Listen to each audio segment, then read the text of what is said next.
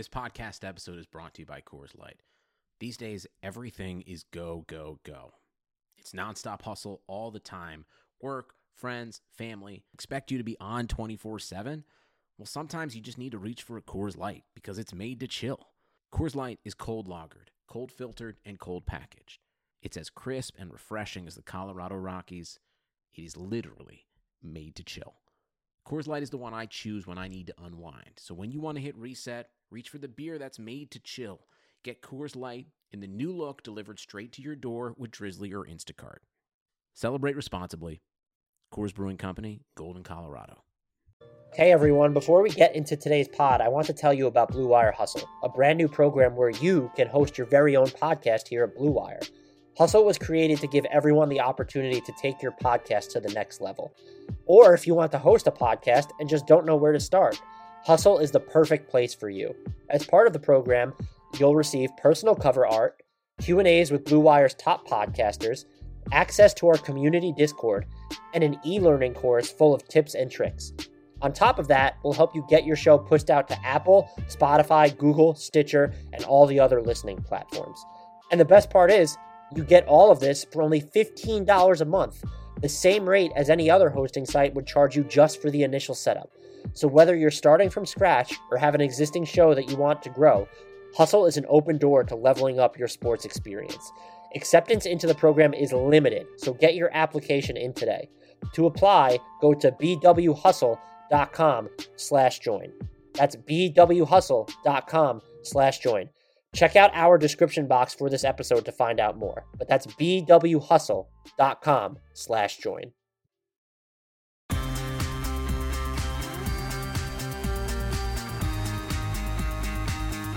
What is up, Hardwood Knocks listeners? We are back, this time without our fearless co-host, Adam Frommel. We are, however, super excited, as usual, to be joined by frequent guest and friend of the podcast, Bleacher Report's Grant Hughes. Follow him on Twitter, at GT_Hughes. We're rebranding Fact or Fiction, even though our outline is basically buy or sell or fact or fiction. This is truth or trash on either things we believe, hot takey things maybe, or just things that we've noticed that other people are saying to have a discussion about it. But it's truth or trash. Before we get started, though, the most important question of the night. Grant, how are you doing? I'm doing very well, thank you. And it's all content, Dan. It doesn't matter what you call it. It's just hashtag content. Right, but we need to rebrand it to give the appearance of it being fresh and new and unique. Let the takes be fresh. We don't have, whatever. I get it. We gotta jazz it up. We were talking before we started though about, you sent me yours like just before we started, and I realized how much overlap we had, so I quickly pivoted in some areas. But as you mentioned at the top, it feels like the league pecking order to me, or at least I mentioned, feels more disjointed than normal. But as you were mentioning, it feels like very hard to avoid groupthink at the moment as well.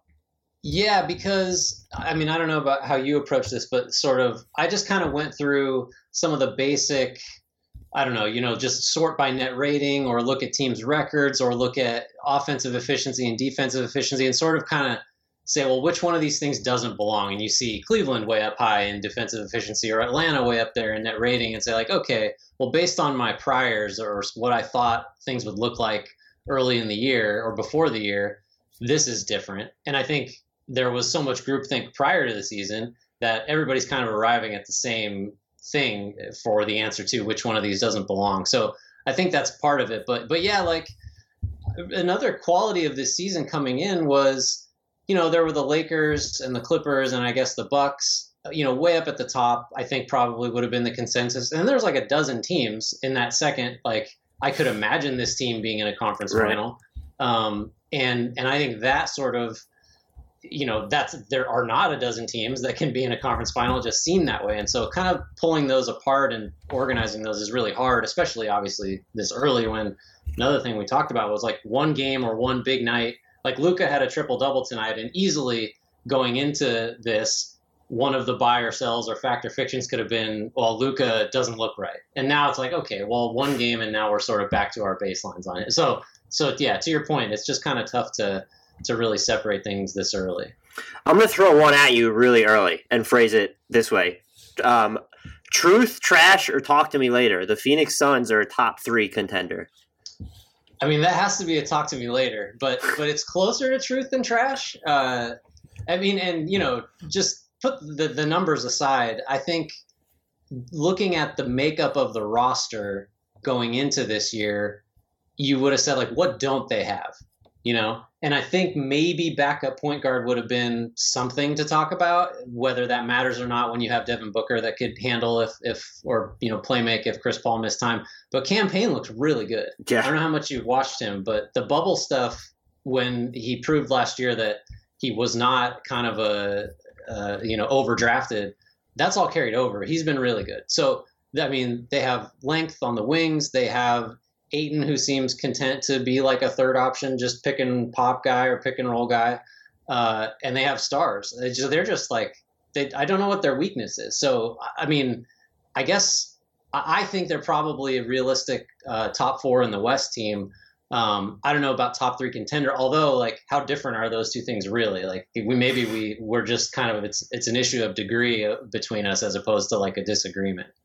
Yeah, so I went with truth, obviously, because some of these, again, I wasn't sure where I fell on them. I just saw them being talked about. This was not one of them. This is one I'm introducing.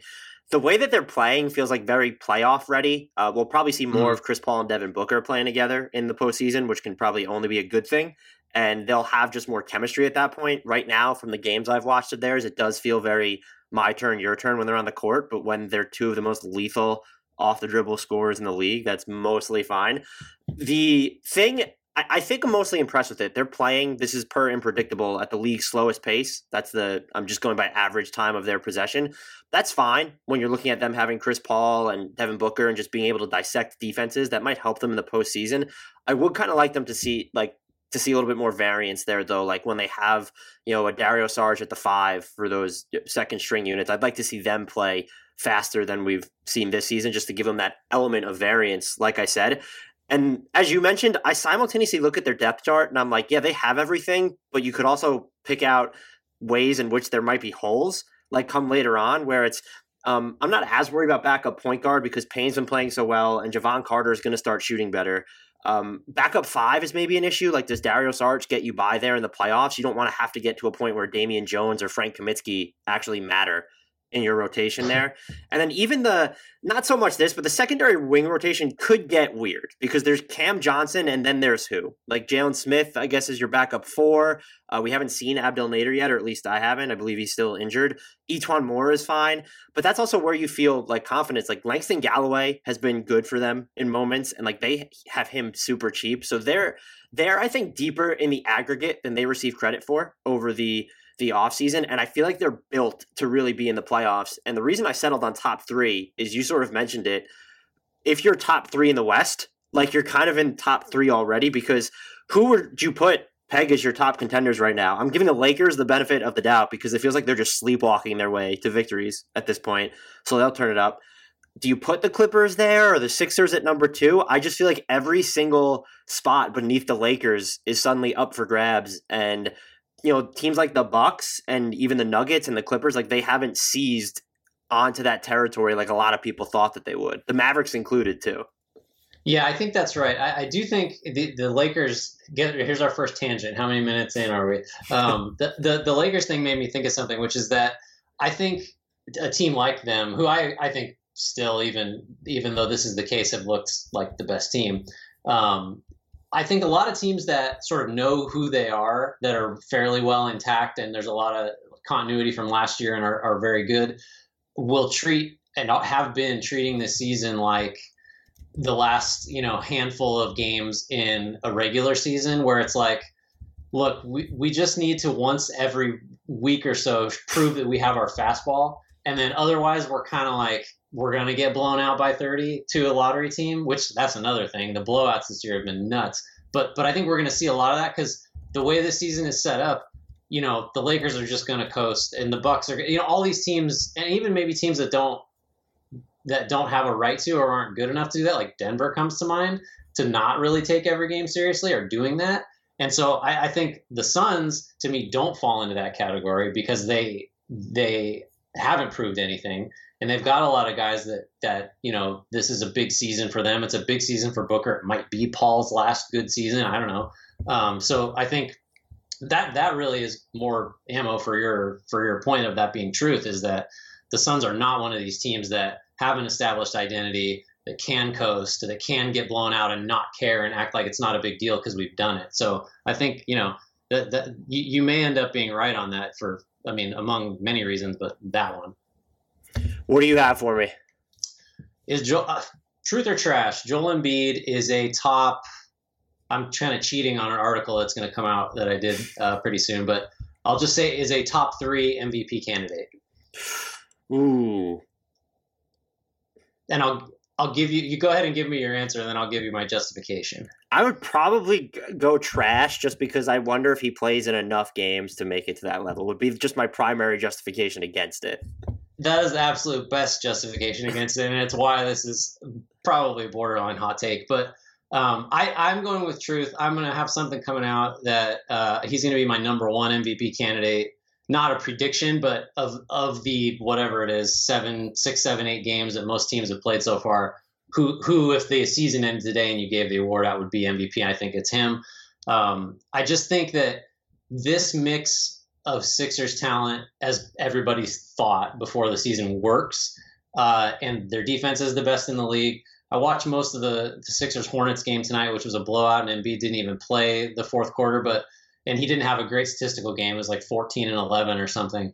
But it seems really clear to me that he's sort of shored up a couple of the issues that held him back. Now, conditioning and health are the two that are the biggest ones, but he's a little bit harder to double now. He doesn't just panic or, turn into 2 guys. He's moving the ball, and they have shooters. So that's going to get them wins, and it's going to be directly because of him drawing extra guys. Defensively, the Hornets don't even look at the basket all night tonight when he's in there. And so if his block numbers are low, and this is the case already, the Sixers have an awesome rim defense in terms of both frequency of opponent attempts and accuracy. Him being there is kind of a Gobert effect. You don't try to shoot, and if you do try to shoot, he's in your head enough that if he doesn't block it, he affects the miss.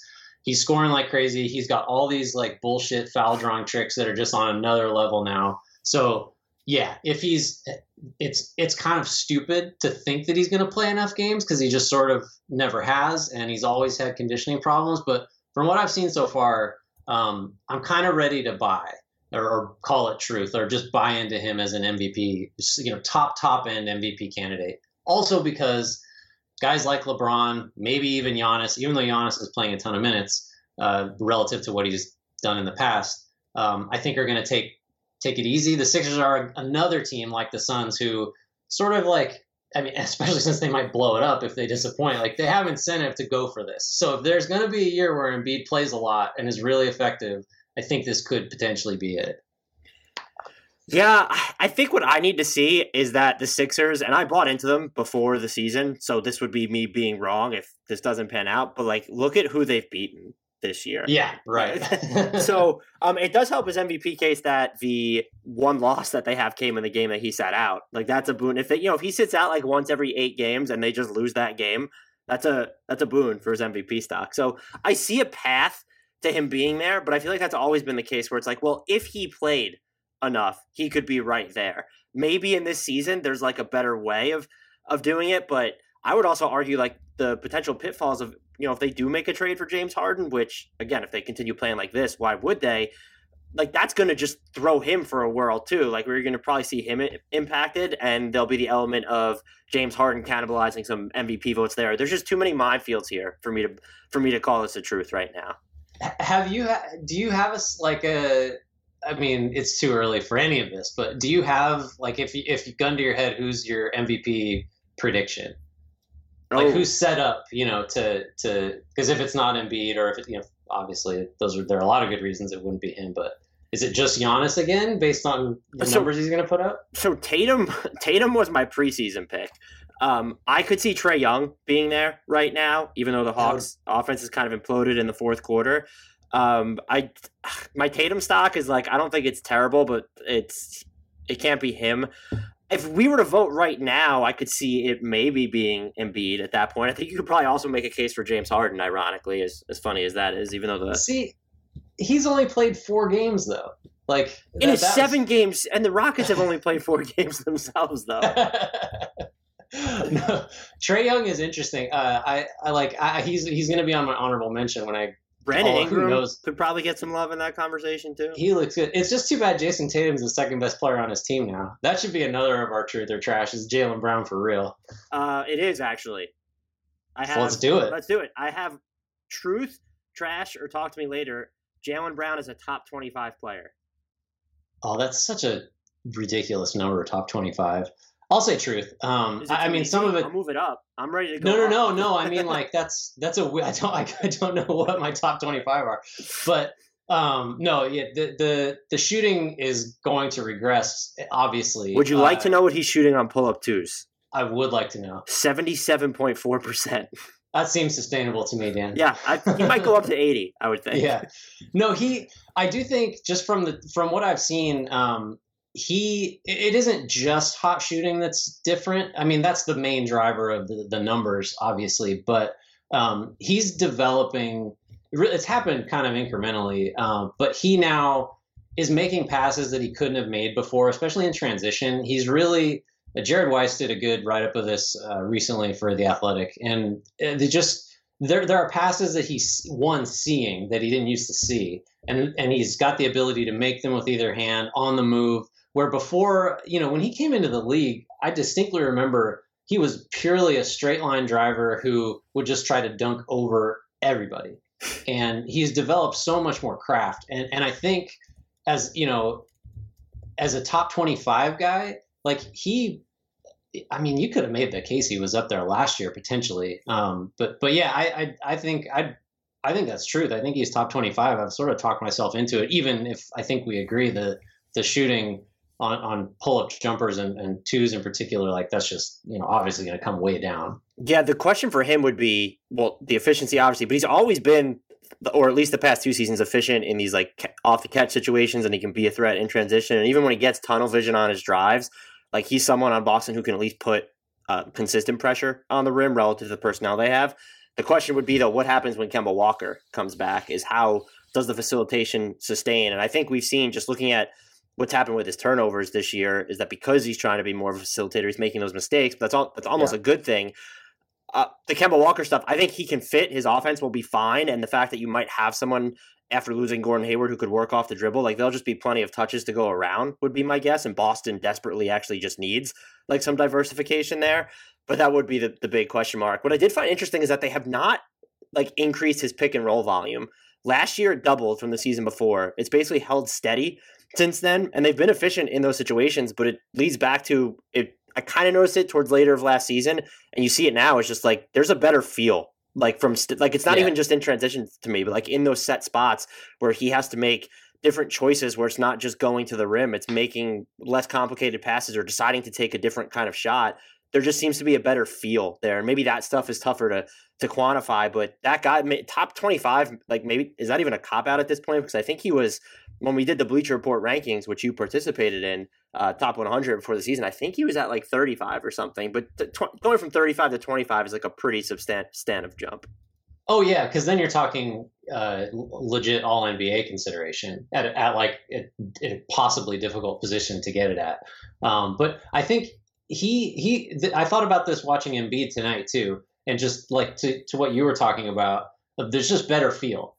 And then I went and looked and was like, Embiid's 26. Like we just don't give these guys enough time. We want to make these judgments of like what Andrew kind of Wiggins player has this had guy enough is. time. If that's where this is going.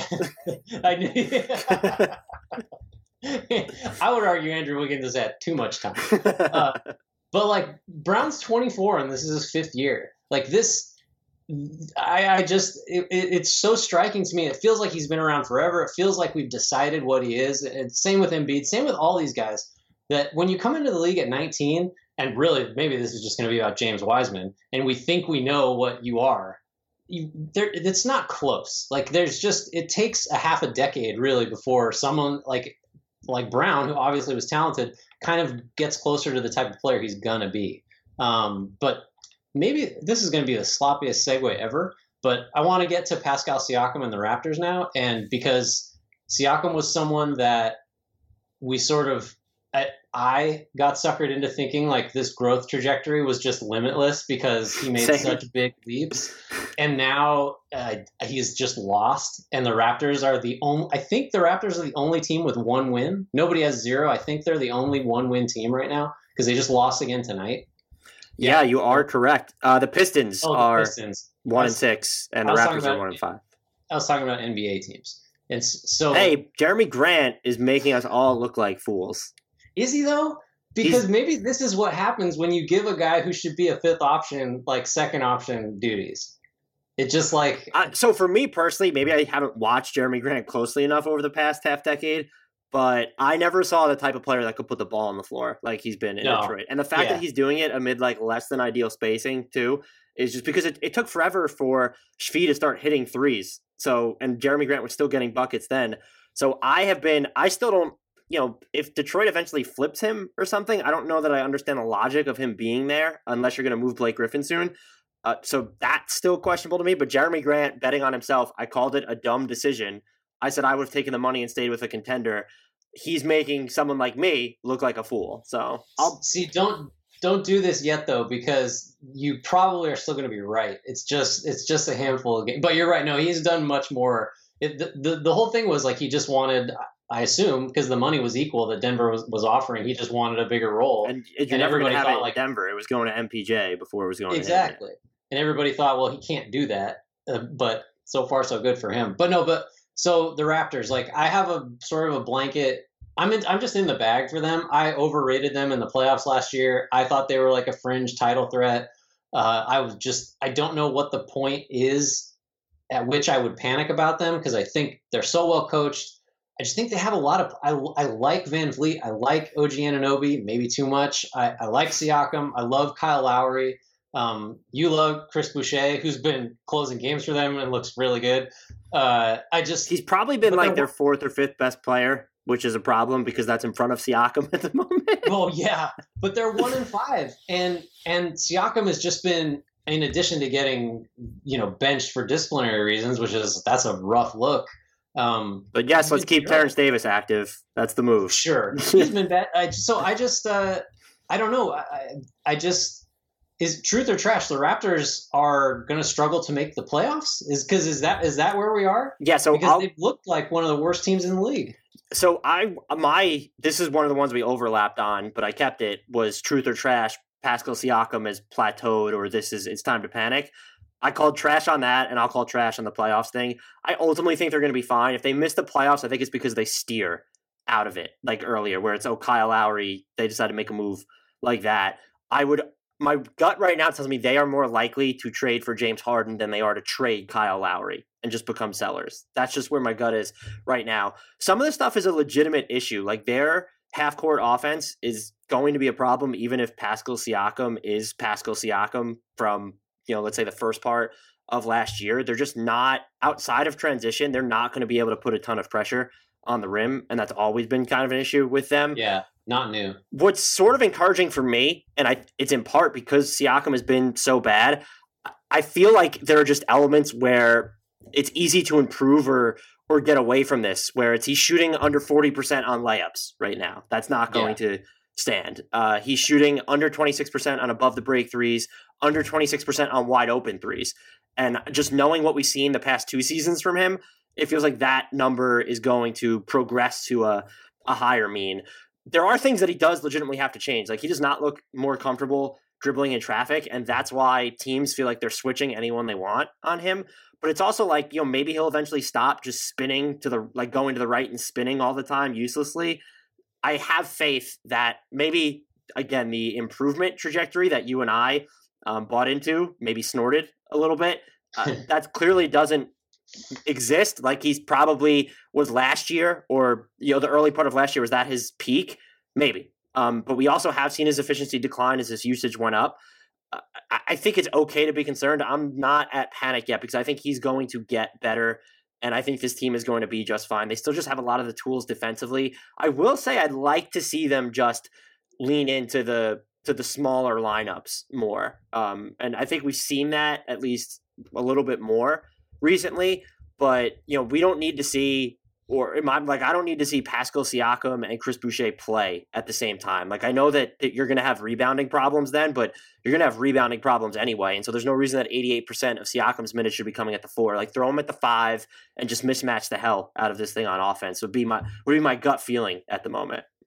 Yeah, I tend to agree. I can't relinquish my just unflinching faith in the Raptors just because of this, but you say Siakam's numbers have to get better, and they do, because as I'm looking at it now, this doesn't include tonight's game, but at among bigs, his points per shot attempt on cleaning the glass is in the 3rd percentile, and his usage rate is in the 88. So there are worse guys, but there are none. I suspect there are none that have a 3rd percentile points per shot attempt and usage percentage in the 88th percentile. That is a lot of bad offensive basketball. So yes, they're going to get better. Siakam will get better, but I do think you touched on that incredible stretch last year when early on when it seemed like, oh, this guy, I mean, there's just no ceiling. I don't know if he's going to get back to that because that just seems that guys don't get better forever. I think at some point you are where you are, and he is kind of a late starter. He's going to be, what is he? He's almost 27. So, and through all this, their rebounding has been shitty, and they're fouling a ton, and they're still 7th in points allowed per possession. So, the defense is there for this team already, and that's with them Pascal Siakam not playing a game, or him not he fouled out I think twice already this season, and so that's with those issues being baked in there too. Yeah, I think too that one of those, we didn't even talk about this, their shot profile is bonkers. They're taking a ton of threes. They're second, I think, in 3-point attempt frequency. They were first, and maybe this is including last night's numbers too. So their effective field goal percentage is 26th in the league based on their shot locations. If they shot those at an league average rate, they'd be 9th. So bad luck. Throw in bad luck too. So on top of all that other stuff, the Raptors ain't dead. Don't bury them. Truth, trash, or talk to me later. One of Dallas or Denver is going to implode this season in the sense that one of their floors is going to be exponentially lower than we thought. I'm going to say trash. And that's tough because Denver has been so bad defensively. And I don't know what the fix is. But they're a team. I'd throw them in this group. And again, I don't know that they deserve to feel this way because I think in hindsight their playoff run was lucky. You drop down 3-1 twice. That doesn't happen necessarily by accident. Yeah.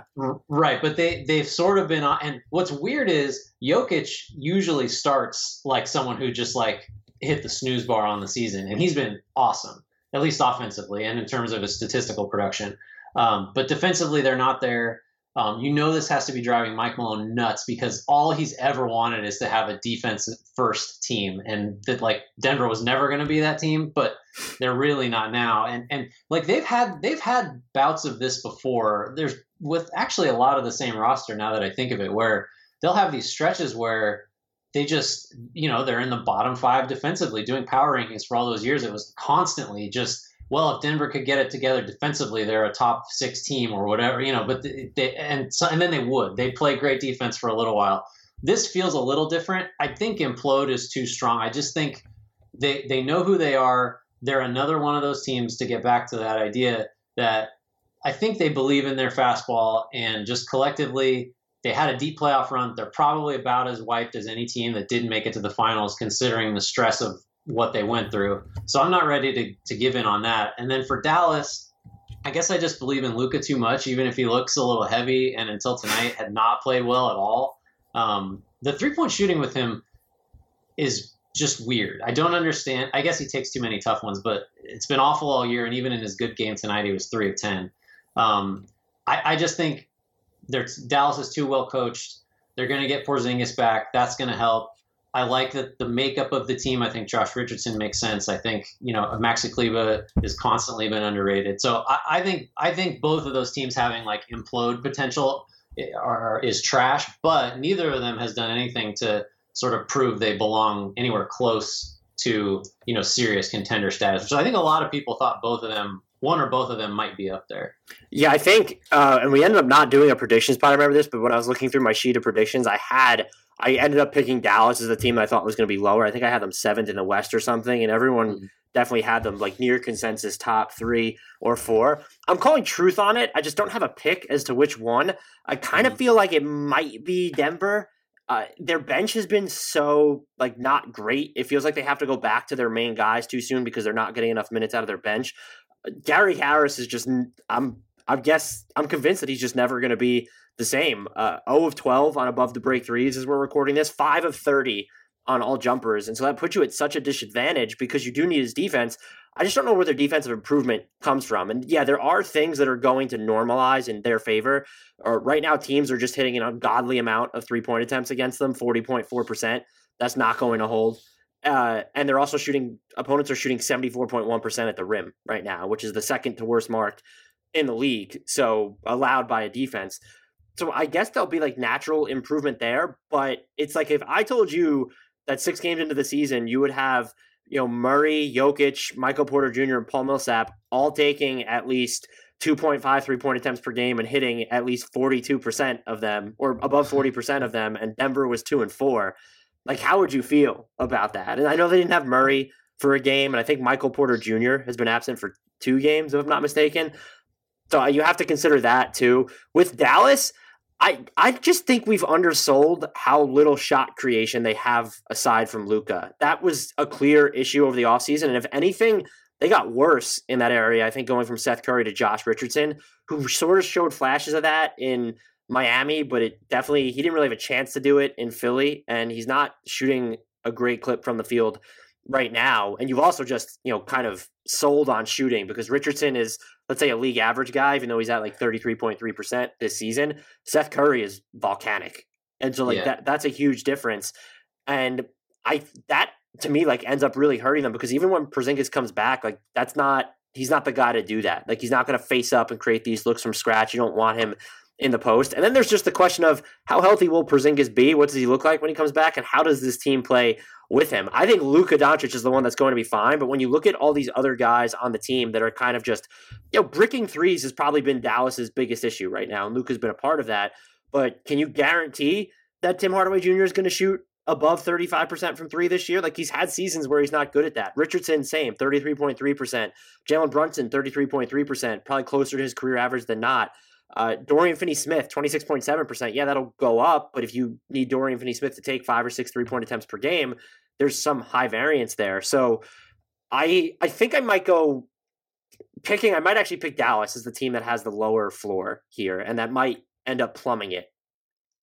So I would look at it different. I don't think you picking them 7th before the season was outrageous, just because I think like the 2, 3 certainly, but maybe even 2 through 7 in the West is like could be separated by 3 games or 2 games or something. But I do think that Dallas does have a cap on it, and you hit on the reason is that as I think Luka is a extreme floor raiser. Like I just think if you can get 35 minutes a game from Luka, you're going to score and you're going to win more often than not. But they just last year their clutch performance was the worst in the league, and after having an historically good offense, which is right, wild. and I think that is direct. We always discount clutch, like as it's inherently small sample. It almost never carries over year to year. But when you're built like they are, which is if you're going to score on offense, it will be because of Luka, and no one else will get anything going. And at the end of games, after he's tired from doing that throughout the game, and every halfway decent coach is saying, well, all we need to do is make sure he doesn't get off and they can't score, like that just sort of adds up. And maybe that's just sort of conveniently like, aligning assumptions. But that to me is why I don't think Dallas ever had like even like a fringy or legit contender status as they're composed. They're my number 1 Kyle Lowry team. I want Kyle Lowry on Dallas, and not just for this year, but like just keep him around. Hope he has some late 30s magic, and then he can just be that guy that will make big shots and make cool stuff happen at the end of games so Luka doesn't. But I don't know. Maybe if the Raptors do actually stay terrible, that's the destination, and Dallas just doesn't care about its cap space that it saved. Yeah, and if you can't get Kyle Lowry, George Hill might be a name for them to look at. That'd be someone who's like, so yeah, that's a good point about Dallas. The fact I never viewed them. Maybe I'm looking at how other people were viewing them and like measuring them from that, because I didn't consider them that bona fide contender. It felt like they were one player short. And even I've been surprised, like someone who I feel like shapes the NBA discourse in Zach Lowe, where I think he said a week or two ago that they're less than a player away. And that's like, I just fundamentally don't see it. And I don't necessarily know what it is about them. I guess what's encouraging, they've been about league average in both offensive and defensive efficiency this year. All said and done. Like, that's what they've been. So they clearly have a higher ceiling than that. Do you have another one for us? Let's go to, I'm sure your listenership is just going to be just on the edge of their seats over this one. But the Cavs are off to a relatively hot start, certainly as measured against what was expected of them. They did get smoked tonight, I think. Or no, what happened tonight? Not important. They lost to the Sixers, your top you MVP candidate in Joel. No, that was Charlotte that lost. Oh, then never mind. But they did lose to... They lost by 20 to the Magic. They scored 83 points tonight. That's a lot worse. That's not good. But that only puts them down to 4-3. So, that's significantly better. Anyway, truth or trash, the Cavs are a serious play-in game threat in the East. I would call it trash. It feels like the level of shot making from Darius Garland specifically might be unsustainable. I'm aboard the Colin Sexton bandwagon. I am there. You are? Oh, yeah. Tell me. I think you have to look at him as a 2-guard or a combo guard. And once you 100%. Do, he becomes a really good player. His passing this year, if you look at his assist rate, that's absolutely stellar for someone who is a 2-guard. And I feel like he's making better decisions, like more meaningful passes, I'll say, when he's attacking the basket. The shooting has been there now for a while. And so I don't know that he's ever going to be like this super reliable and efficient off the dribble jump shooter. But like, he can work off the ball, and he's just so bankable from there. Darius Garland, a lot of Cavs fans think that he has the higher ceiling of the two, and they're probably right just because of what he could do as a passer. But his level of shot making inside the arc specifically, the outside shooting really isn't a surprise to me because he showed flashes of that last year. But the finishing inside the arc this year has just been absolutely mind-melting, and I would question whether that continues.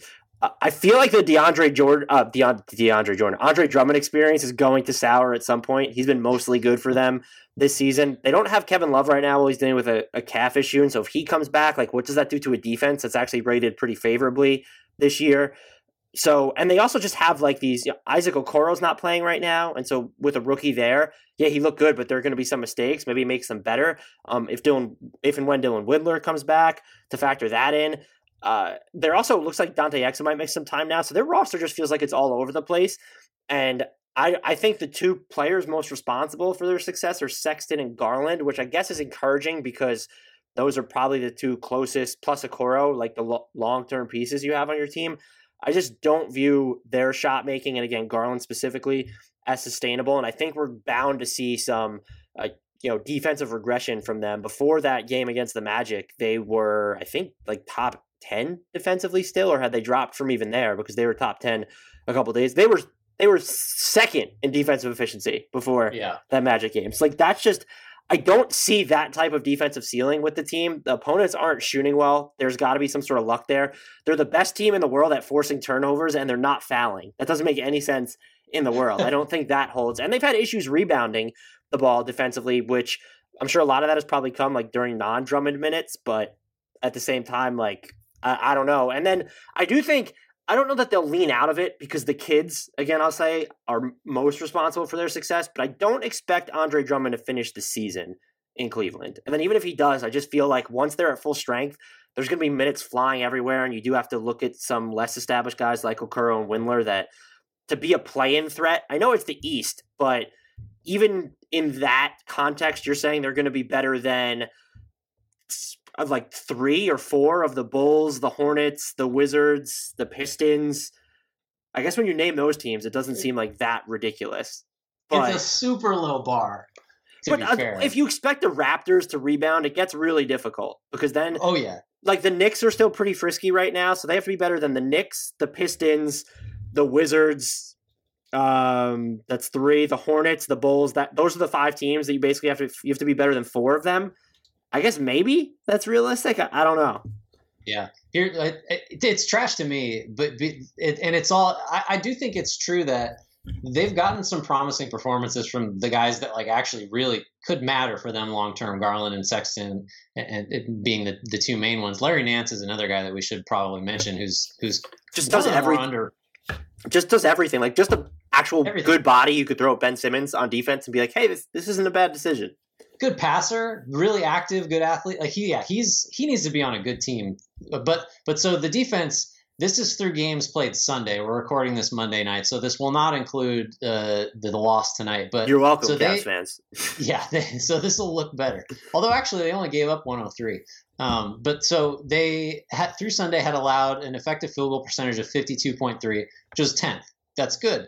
But again, kind of the same stat I gave earlier. If opponents shot league average based on where the Cavs are giving up their shots, which have been a lot of threes, a lot of stuff at the rim, that effective field goal percentage would be 55.4, which would rank 29th, right? So they've been incredibly lucky on opponents shooting. The other thing, this turnover thing is unbelievable. Kevin Pelton wrote something on it yesterday or today. And basically, I'll just read it because like I can't ever have presumed to have come up with this stat on my own. So no team since the ABA-NBA merger has increased its turnover rate as much from one season to the next as the Cavaliers have thus far, from 11.7% of opponent plays resulting in turnovers to 17.7%, making it unlikely to continue. Very classic Kevin Pelton undersell. Last season's Bulls, who you may remember as Jim Boylan's like lunatic squad of like attack animals, pulled off the biggest one prior to that, which was a 4.4% increase. The Cavs are at 6. So they are on pace to have increased their turnovers forced percentage by historic margins. And like you said, they're not fouling. To me, this feels like just a total mirage. I think some of it's stylistic, and you have young aggressive guards, and Nance can move, and Drummond has actually good hands. Like that's, for all of his sort of empty numbers, as people like to point out, he actually does have good hands. He does create steals. There's just no way this continues. And then when that defense falls off, they scored 83 points against the Magic tonight. So, the bar is really low for them to be in the play-in scenario.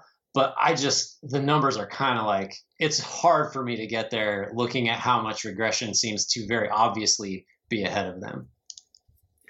Yeah, that would be my guess. But going through those teams in the East, it's like I hate the Bulls this season. I've not enjoyed them at all, and I think they're the team I've watched the least of. Just full stop. So maybe that's just uninformed analysis there on the Bulls. But when you go through the list of teams, it's like, well, maybe because the Pistons are like they're bad, but they're like promising bad. Where it's like, oh, Grant is having good moments, and Killian Hayes is doing some good things, and Sadiq Bey and Isaiah Stewart, but they'll probably be better than the Pistons. They'll probably be better than the Bulls. This would bring my next one, though. If they're going to be better than the Knicks, truth or trash, the Knicks are actually a nuisance in the East. Let's just use the same logic as the Cavs. They're a play-in threat. Well, I mean, I think a lot of it comes. They have. I don't have the numbers in front of me. Maybe I'll look them up when you start going. But like they, I think, have had the luckiest opponent shooting luck in terms of they've given up a bunch of threes, wide open threes. Maybe you have this stat. Yeah, only the Pelicans have given up more wide open threes as a higher share of their opponent shots. The Knicks' opponents are shooting. This does not include their win over the Hawks. And I actually watching the fourth quarter from Atlanta, this stat is probably going to tilt even more in the Knicks' favor. Opponents are shooting 30.3% on wide open threes against New York. I mean, maybe they figured something out. Whatever it is you can do to make opponents miss open shots. Maybe they're like pumping something weird into I think the best argument for this being truth, or at least, talk to me later, is that they do play now under Thibodeau we should have expected. They play like more organized brand of basketball with like a little bit of purpose. And even though the pieces still fit weirdly with a bunch of guys that, they start guys, Julius Randle, Mitchell Robinson together. I just don't know how you get the shooting from that. And, Elfrid Payton is not someone that I think defenses really care about. When you put Frank in the game, same, they have a lot of. Whoa. Frank Ntilikina is shooting above 40% from three since January 25th. He's also injured right now. We do not speak ill of Frank Ntilikina on this podcast. I saw he went 4 for 4 the other night. There was some or something like that. Anyway, let's make him a talk to me later, just as a general proposition. But I think the Knicks, What's the specific question? Are they a nuisance in the East? Just use the same logic as the Cavs. Are they a play-in threat? Truth or trash? Maybe it should just be, let's put a finer point on it. Are they more of a play-in threat than the Cavs? That's so tough. I'm gonna say no, and it's only because of the shooting luck. We get suckered into this every year in one direction or the other with several teams that get out to incredible starts or terrible starts, and it really, at the end, when you look back at it, was just they got lucky. And it's not always 3-point shooting. Sometimes it's free throw shooting. Like, a team will just randomly have an opponent free throw percentage of like 65% for no reason, and that wins them a couple games or makes their defensive rating look better. The shooting luck thing for the Knicks it's too glaring of an anomaly to me to really be confident in it. Even if I do think Thibodeau gives them, if he doesn't break them, gives them something to sort of, I don't know, ground them. So I was pretty comfortably trash here with this, and I've enjoyed watching them. Maybe they'll be fun, bad. It's it's a roller coaster when you're looking at RJ Barrett's jump shot and some of the lineups Tibbs is running. But Emmanuel quickly looks like he's an actual NBA player, and they closed with him for the most part in the win over Atlanta. But I don't like the defensive shot profile, and it still reeks of like Tibbs not updating his defensive system, and they're allowing more looks at the rim than any other team in the league, and they're 27th in opponent 3-point attempt rate. And so when you have your opponent, and right now they have the best 3-point defense and are top 8 in rim defense. Like, both of those are not holding for the year. No. It's just not happening.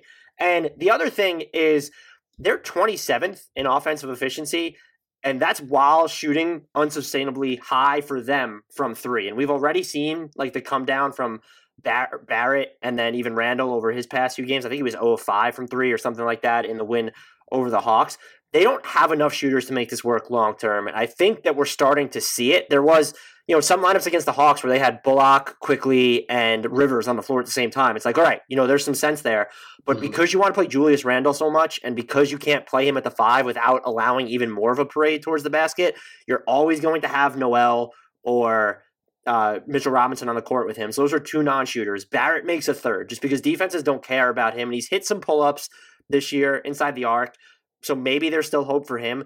But now you're effectively your most used lineups. You're still limiting yourself to maybe 2 above average shooters. And that just becomes a real problem for them. So I don't expect all of this to hold. And I would also think that even if it does, we're going to get to a point where once Alex Burks is healthy, if he and Julius Randle are still playing like this, and even Austin Rivers, who's been big from them from downtown, like not all of those guys are going to finish the season in New York. Like they're the team because of the players that are really have been a boon for them. I think when you're looking at the Kitties, it's Barrett has had his moments, like he's had some up and downs, but he's impacted the game in good ways.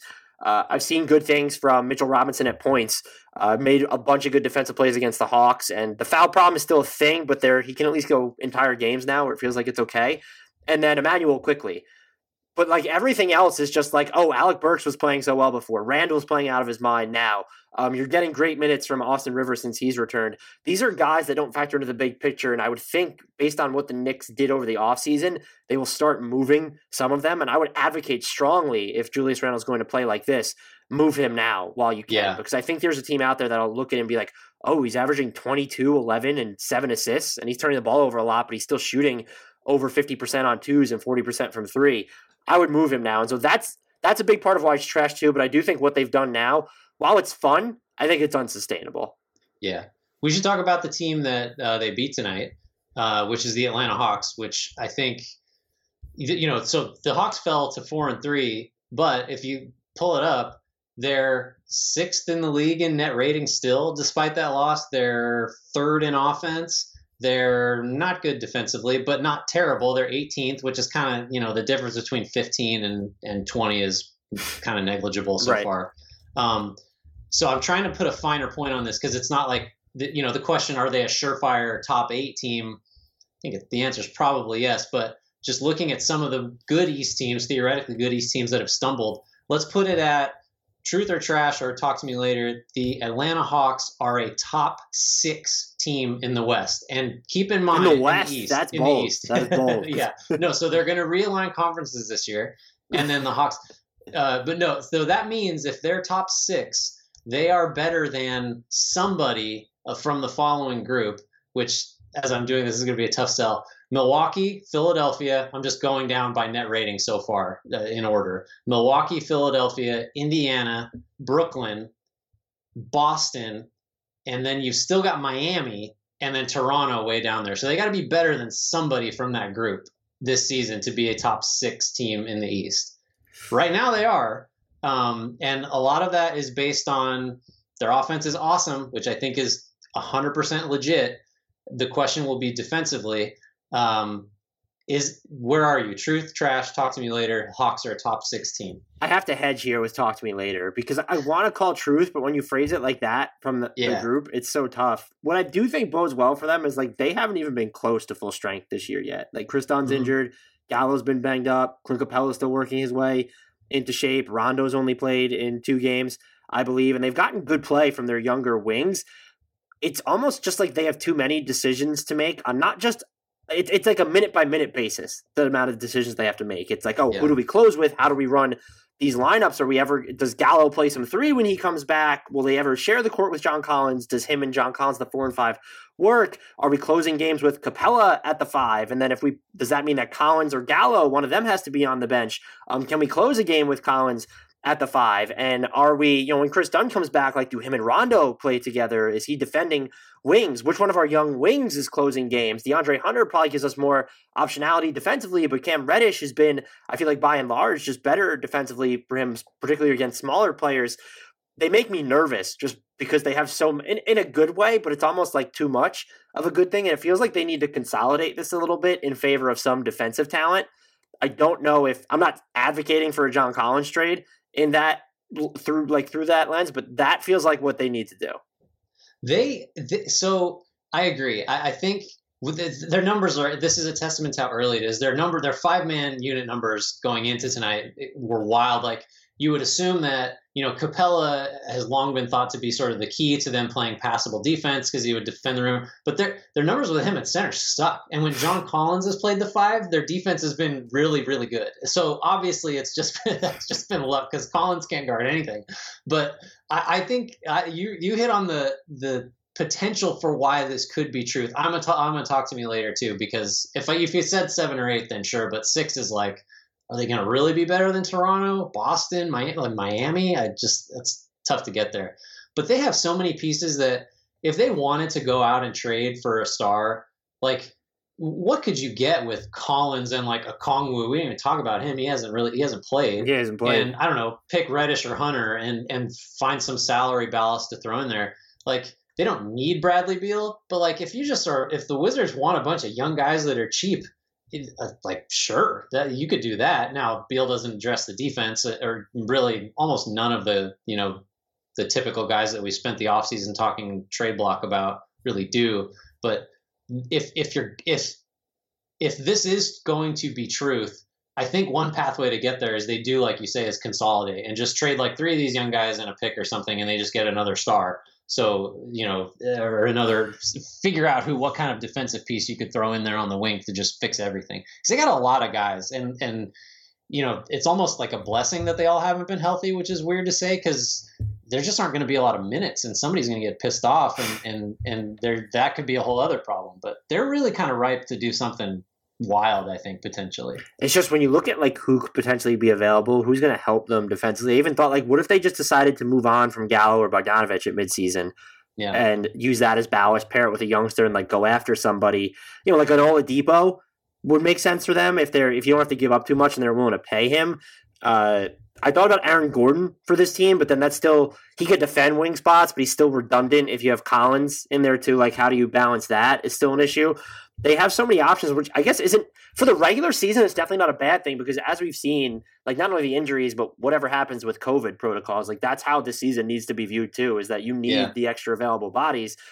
But when it comes to crunch time, like we've kind of seen it, like they have all these different options to make. And with the way that they've kind of played in the fourth quarter of the past couple games, maybe those are also underlying issues they need to look at. It's also hard to make that call, though, before they've seen their rotation at full strength. Like, you just even forget about Okongwu, just not having, like, Gallo and Chris Dunn available at the same time as Rondo and Bogdanovich, along with then like everyone else, it just makes it hard to like, how do you build your rotation like they still had to play a bunch of Solomon Hill and Brandon Goodwin for this team. Yeah.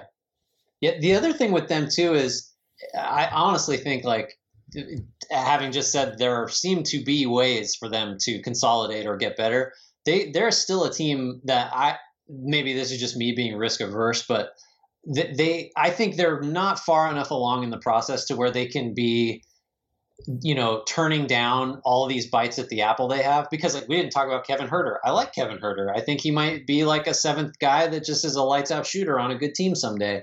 And, they got all these guys in the like 21 to 23 range. Right. Throw Reddish and Hunter in there. Like realistically, all those guys aren't part of the future. But I think you want to keep all these guys, as many around as you can, to see which couple of them pop. And then you have a better idea in a year or two of like what your team actually is going to look like, and consolidation happens kind of organically.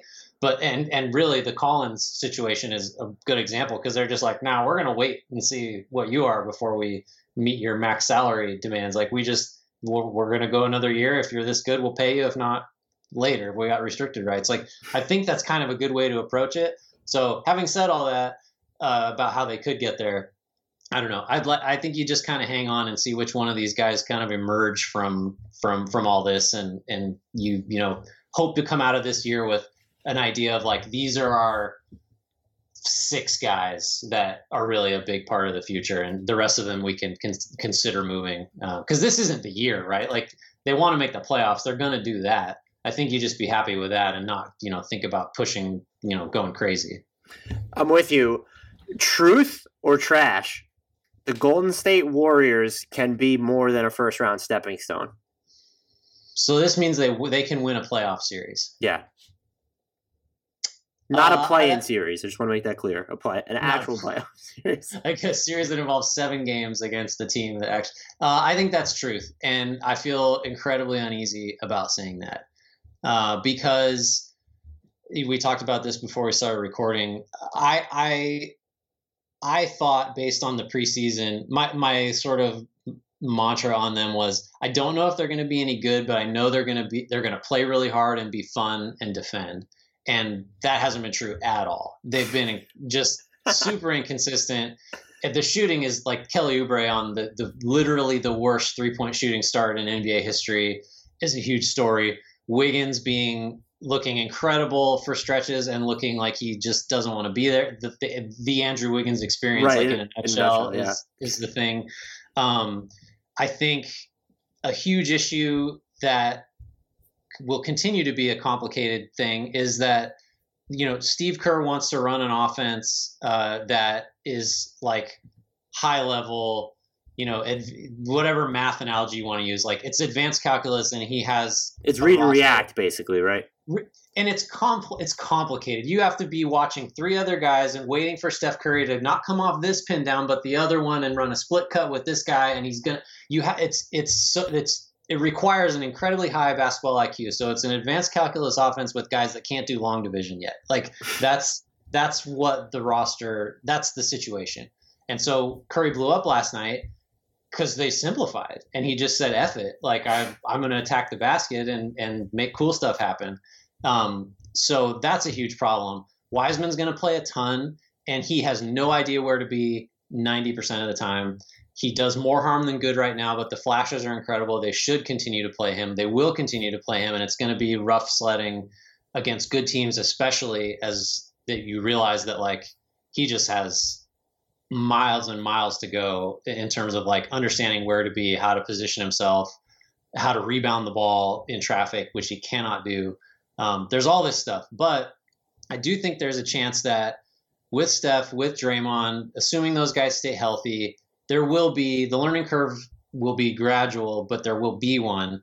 And when you have an MVP type player, which I think Steph still is, last night confirmed it. Truth, 100% truth. You have a shot, and so you have a shot not only to make the playoffs, but to beat somebody. Because again, the principals on this team have done it, and I think that carries a lot of weight. if the question is they will be more than a playoff stepping stone, like they're definitely going to win a series, I don't know. They absolutely could, though. It wouldn't register to me as a shock if they did. I think they need to make a trade to do it, and that's where they get questionable to me, is that would this be the season to do that? Even if it's not the Wiseman, future picks, and Andrew Wiggins all in for James Harden play, like, does it make sense to mortgage any part of the future or do anything this year? Are you good enough to justify doing that? Because I just don't. I guess I could see them winning a playoff series as is, but you would need to get, and maybe I'm just too stuck in their early season funk where, you know, Kelly Oubre is 1 of 19 on wide open threes for a whopping 5.3% clip on wide open threes there. But like, you need more shooting on this team desperately. And if they're not, I don't know how. There are better players on this team than there were last year, and the Warriors defended about league average with Draymond Green on the court last year. So you would think that should translate into better returns this year. I'm not sure. There's something about this team that still feels uneasy. Like you said, they're going to play Wiseman a bunch. And then just the shooting variance night to night from the supporting cast is just, and they don't have, like, you look at this team, there's not like great supporting cast defenders. Who is the Warriors' second best defender? Oh, it's probably Wiggins. Which is like, and I will say, as bad as Wiggins has looked, it just in spurts, I do think he's had some good games. Can you believe how I'm just like, I'm acting as if like 8 years of Minnesota history didn't happen. Everyone's laughing at me. Then I'm like, sometimes he's actually, but so Oubre is the guy they've been putting on, like Dame Lillard, for example, and he's the one that's going to guard the most threatening perimeter player. And he's just feast or famine because he does a lot of incredibly aggressive, it's like if Jim Boylan only coached Kelly Oubre. Like, that's what defense would look like. And he gets beat backdoor. He's terrible off the ball, like all that stuff. Wiggins, actually, he knows how to use his length. He's pretty strong. He's stronger than Oubre. He's had a bunch of like chase down blocks that like the Warriors just like, Klay Thompson was a much better defender, but did not have the length or burst to do some of the stuff that Wiggins does. So it's probably Wiggins, I guess. But I mean, that's terrifying. So we just pause for a moment and recognize it. Depending on him for anything is a mistake. But what's interesting about this team is so there are shooters. Like Damian Lee can shoot. Michael Mulder is in the NBA because he can shoot. And actually Damian Lee probably outside of Curry and Draymond has like the highest, the most developed understanding of how Golden State wants to play. I think most people think he should be playing more because he's passable defensively and he sort of understands what the Warriors are trying to accomplish on both ends. The problem is, like, if you play Mulder and you play Lee, and instead of say Wiggins and Oubre, not that you'd ever really play meaningful minutes with both of those guys on the floor, but Mulder and Wiggins, or Mulder and Lee, you're just kind of giving up a lot. They're not athletic. So the Warriors have these lineups that can be good on one end, but probably not on the other, potentially. Although, look, like Oubre is going to be better, right? Like Wiggins is what he is, but Oubre is going to be better. You can't shoot this. He shot 35% on pretty solid volume last year. If he shot 30, like, what would he have to shoot from now on to the end of the year to hit like 33% on the year? He'd be like a 45% shooter or something ridiculous. Like, so if he gets anywhere within like 3 or 4% of what he shot last year, he's going to be incredible from here on out. So I don't know. I just think it's probably not good to be doing this after Steph went for 62 and Draymond looked like vintage Draymond on defense against Portland, but I still am not ready to give up on my initial baseline of like, I think they're going to be fun. I think they're going to defend, and I think they're going to be like interesting because they have not been interesting. They've been interesting in the wrong way so far because they've lost 3 games by 25. I think they end up being a playoff team. So like, I do think that things are going to get better. Unless they make I'll call it like an Aaron Gordon sized move, like a player at that level that addresses an actual need in an impactful way, which would be defense for them. He's not going to help their shooting. Like that's where I just don't know if I could see them winning a playoff series. Like I don't know that they have the firepower on offense or just the defensive depth. Yeah, I don't think they're gonna, because I think if they were going to, they would have. Back before before the draft, or I agree. I think they're clearly a move. The thing is, like, what are you going to do? Because Wiggins is negative value. Clay's contract is negative value. Draymond's might be negative value. You're not trading Steph. You're almost definitely not trading. If you're making a win now move, you wouldn't trade Draymond anyway. I think his contract, you could argue, is net neutral for net. Like, if he's going to defend like he did against Portland, and what you can't move Clay because he's too important. I think long term anyway. No one's like, what do you get from him? It's you have Oubre's expiring. What can you attach to that to make something happen? Where do you land on the? And I'm surprised like this hasn't been talked more about, like the go all in and get James Harden. I just don't think. I think if you could sort of hook the Warriors decision makers up to or shoot them up with truth serum, I think they look at this year as another gap year, and not in the same way as last season.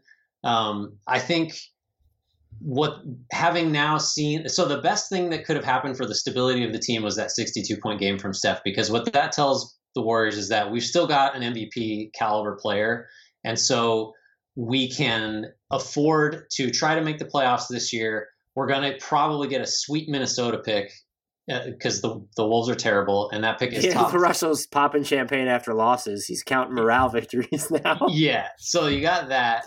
I think they'll hope Wiseman develops. For a player like Harden, number one, like this is probably personal, but like it's hard for me to think of a team if I'm running that team that I want him like for anything of value, just because I think he's going to age. He still looks really good when he's played, but that's kind of beside the point. I think for the Warriors specifically, this is a better gap year, and they're really hoping that by the time Clay is back next year, Steph is still MVP level. Draymond proves this year that last season he just didn't care, and he's still, an all NBA defender.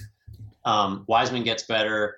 Wiggins is still Wiggins. You get another high pick in there. I think they're just kind of, what's the analogy I want to use? Or this is sort of, I don't know. It's like a Spurs thing. I think they want to be the Spurs. I think they want to be really good for 20 years. I think kind of that's the aim. And I don't know that a Harden move, for example, is going to achieve what they're going for. I'd be curious if they can find a middle ground move. Like I mentioned before, where you keep Wiseman at least. Like that's can you get in Aaron Gordon's name I mentioned? You don't like Zach LaVine, but it feels like he'd be perfect for this team. Even smaller scale than that, like Devontae Graham, not shooting well right now, but that's someone that this team could really use. They would also be a fun Kyle Lowry team. Who wouldn't be a fun Kyle Lowry team? Send Andrew Wiggins home. Oh, sign me up for that. That'd be incredible. You could have the Minnesota pick. Just give me Kyle Lowry and I think it probably takes more than would you do the Minnesota pick and Wiggins for Kyle Lowry? Like I was gonna say, if you assured me that Kyle Lowry would cease aging and sign for 3 more years and be just as good at 38 or whatever as he was at 34. Then I would do that. Seems like that's asking a lot, though. It's kind of asking a lot. You had the Pacers on this. Yeah. This is going to be kind of a bad look since we just talked about how the Raptors are in trouble, sort of. But I'm in on the Nick Nurse coaching tree from which Nate Bjorkgren has fallen, and I think so. The Pacers sort of just picked the low-hanging fruit, which was their shot profile from last year, where they shot a ton of mid-rangers. They've cut those out. They're shooting a bunch more threes. And as I just look through the roster, now the TJ Warren injury is a big deal because they just don't have any wings with size. Jeremy Lamb, he hasn't played. I wouldn't expect they're going to get anything from him coming off that injury. He's the type of player that they need. But not if they're shooting threes. No. They started Aaron Holiday. They still have Justin Holiday. I guess maybe we're overlooking him, or I'm overlooking him. But that's an issue.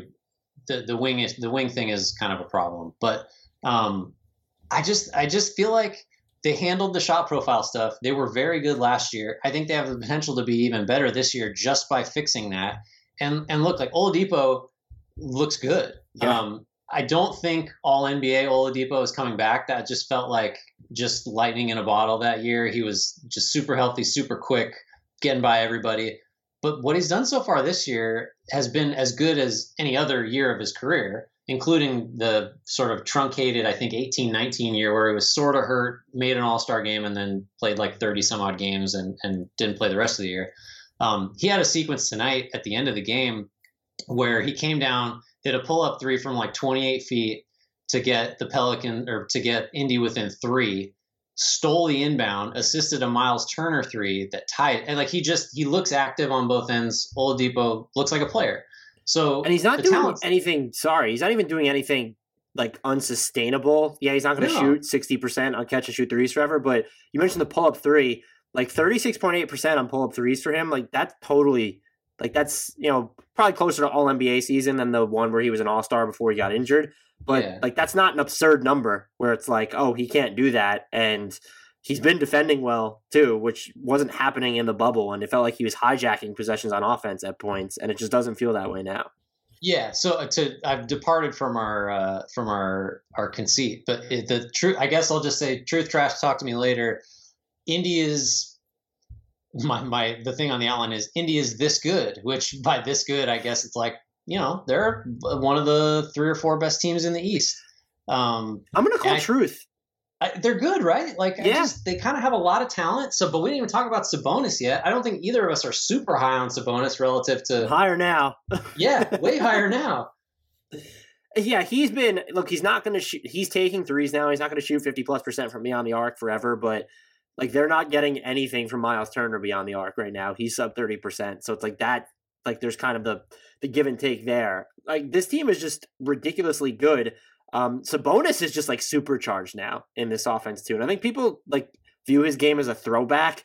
I just feel like he's more of a contemporary spin on like doing some like the work for like he's not setting up shop in the post, taking 10 to 12 seconds off the shot clock while he's backing dudes down. Like he's making these just like super fast reads. He's really good at like using his shoulders and like he's going to lead fast breaks too. So he's just been so good for them. And if you were to say like truth or trash, their top 4 in the East, I did not have them here at the beginning of the season. If you tell me that they're keeping Victor Oladipo and they're not going to trade him, which I do think needs to be factored into all this since he's coming in a contract year and he's making that decision more difficult because he's playing so well. And it's like, all right, this is great, but if we pay him, like what happens from there?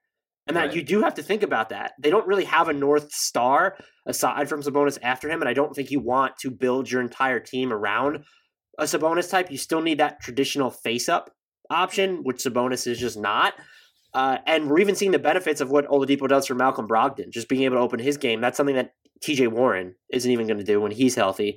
So if you told me they kept Oladipo, I would pencil them in as top 4 in the East right now. And they have continuity in spaces like at the top where a lot of other teams don't. And like you said, they swallowed or swung at the low-hanging fruit, which was their shot profile, where, a Steve Clifford team is going to be like, hey, we're not going to turn the ball over or foul. And they were just like, hey, we're going to take 3 steps back and take more threes instead of all these long twos. Which was always, with Turner specifically. Like he's the number 1 guy, but they have all these guys that are very good. Like he's fine, and Brogdon is a good 3-point shooter. Brogdon had a career high 33 a couple of nights ago. He had 21 and 11 tonight. He hit 409 from deep. Oladipo is 5 of 11. This is they beat the Pels in overtime by 2. So that Oladipo incredible sequence at the end of regulation paid off. They just have a bunch of. It is an interesting point that you make though that. They don't have that North Star. I don't know how they get it with this iteration of the team. And the thing is, like, it so clearly needs to be a big wing because otherwise but if they had a healthy TJ Warren, that they're just like, they're good at every position. Maybe they're a team that if Warren gets healthy, although the foot thing is scary because he's had a lot of foot injuries in his career. I'd like them against almost anybody in the playoffs, at least to be really competitive. If their starting 5 were Turner, Sabonis, Warren, Oladipo, and Brogdon, that's tough. That's really tough. And then you just look at who comes off the bench for them: Aaron Holiday, Justin Holiday. They're just so deep. You can throw Doug McDermott in there if you have to. Yep. They've got good. Yeah. I'm in on them. I might be higher on them than you, even though you were the one that introduced this. Truth or trash? The Nets are 1 piece shy of actual title contention, and that piece is not James Harden. I'm going to say trash, and it's only because I actually don't think they need anything else. All right. I'm going to ask a follow-up question. Yeah. Who is, after Jared Allen, the Nets' second best defender? Oh man, can it be Andrew Wiggins again? It could be Bruce Brown. They just don't play him. Well, in a playoff series, I think it's Kevin Durant, because we've seen he can be a really high end defender and was a really high end defender in the games that mattered a great deal for the Warriors and to a lesser extent the Thunder. But yeah, no, that's a good point. They don't have someone that night to night. For the millionth time, Taurean Prince looks like he should be that guy. He just isn't. No. But no, that's an issue. I think though that they have so much offensively, potentially. They've been a disappointment to me. Even if like the things that you worried most about, which would be how Irving and Durant looked, have been like major positives. I think they both look great. Durant looks like Kevin Durant to me. I think it's almost indistinguishable from pick a year, you know. But yeah, I don't know who the defender is. I think theoretically in a playoff series, if they're all playing well, there's a way to just work around that because they can put lineups on the floor that are super long that can, you know, maybe they're a team that needs to play more zone. I don't know. But to me, it's definitely not James Harden. James Harden is not the answer for them. I'm with you there. Me. Like, it's not even close. So people are using the like Durant needing to miss games and Irving needing to miss games now that Dinwiddie is down as like the impetus to justify that. And it's Caris LeVert's going to play better. And at this point, if you need to punt on, 12 to 15 games this year, I'd probably just do it. The opportunity cost for James Harden just doesn't fix he definitely elevates their ceiling, but I don't think he makes them any less high variance night to night necessarily. More, if anything. I mean, they're already high variance just because of, being an offense first team. I don't know. You know who their second best is? Joe Harris in the conversation as their second best of players who actually play. It might be Joe Harris. I think it might be. I mean, I'm kind of serious. But Joe Harris has become like a pretty good, like passable. That's not an insult, but I'm saying you don't want Joe Harris to be your second best defender. Right. Yeah. Okay, that's fair. No, I mean, who is that player though? Who if they are a player away? I don't want to keep stepping on this toe, but like Aaron Gordon was the name. It gets a lot harder to do now that you don't have Dinwiddie because he would have been perfect for Orlando. I don't know if there's anything smaller scale that you could necessarily do if you're them. Like, can you get Thaddeus Young? Probably helps out this team a lot. Even a Trevor Ariza, if he gets bought out, ends up helping them a lot.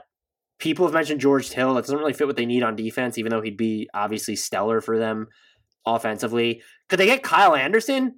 Like, that would be super interesting. Not now, you can't. Kyle Anderson's blown up. But he would be fun for them. So it feels like they are, like, they'll be in the title contenders circle, but after being so in on them because of the way Irving and Durant have looked, like, their defense is a problem. They're 23rd since Christmas. They were, like, first after their first two games. They've been 23rd since. They can't grab a defensive rebound. The other night, which was wild, they closed without Jared Allen, DeAndre Jordan, or Caris LeVert on the floor. They went with some Jeff Green at the 5 stuff, and it came back to bite them because they weren't able to grab rebounds at crucial points. So, losses like that, like, you lost to, they also lost to Charlotte. Like that, I don't want to read too much, and Atlanta's not like a terrible team to lose to either. And these back-to-backs against teams are weird. It feels like everyone's splitting them. I'm not saying it's all doom and gloom in Brooklyn, but I'm higher on them than I was entering the season, where I thought that they were just, Kevin Durant, like he's coming off an Achilles, let's adjust our expectations. And the fact that he's at an MVP level basically is a huge deal. The defense long-term is just super concerning to me. And look, there's a chance they end up trading Jared Allen too because of his contract coming up. Like, he's playing more than DeAndre Jordan, more likely to close games. There's still a chance that they move him. So I'm just looking at it now. So they're ninth in offensive efficiency. I think we agree that that's going to come up. This is by cleaning the glass, so there's no garbage time. And they're actually 11th in defense. Yes, despite because they were first after their first two games. They're 23rd since. Sure, but those two games counted. I mean, they did that. That's fair. No, I don't know. Yeah, the defense is an issue. I just think the offense could be like, if they're the best offense in the league. I mean, if they're not one of the 5 best offenses in the league, like, we're going to be saying what the hell went wrong. So I think you're if you can get to 14, 15 defensively or fall to that from this number, which you so rudely are just being dismissive of. They have the best opponent effective field goal percentage in the league right now. I know, they've been super lucky. They've been super lucky. So they've been super lucky to be basically mediocre. But yeah, the rebounding thing is really weird to me. There doesn't seem to be an excuse for that. And that actually, I think you look at their roster though, and you're like, you know what? That might be the league's worst rebounding team. That sort of aligns. Does it though? Because defensively, Jordan does rebound. DeAndre Jordan's just not the same. Jared Allen's never been like that guy. And if you're going to go with Kevin Durant or Jeff Green at the 5, like if those are your front court, like you're going to give up some offensive boards in those situations. Yeah. The thing with them is going into the year, I guess, like I'm very protective of Steve Nash. And I was like, has nothing to do with the fact that you guys are alumni of Santa Clara at all. No, he's none whatsoever. He's sort of like I don't consider him family. He certainly wouldn't. Did you know that Steve Nash went to college with Lloyd Pierce? Comes up on every single broadcast that either one of them run. They don't both have to be on it. That's the fun fact. I've played a lot of basketball with Lloyd Pierce because he was an assistant at Santa Clara when I was there. He was an incredible defender, as you might imagine. But so like the way the Nets thing I thought would go south if it were going to go south was 1 injury, 2 just unmanageable sets of personalities.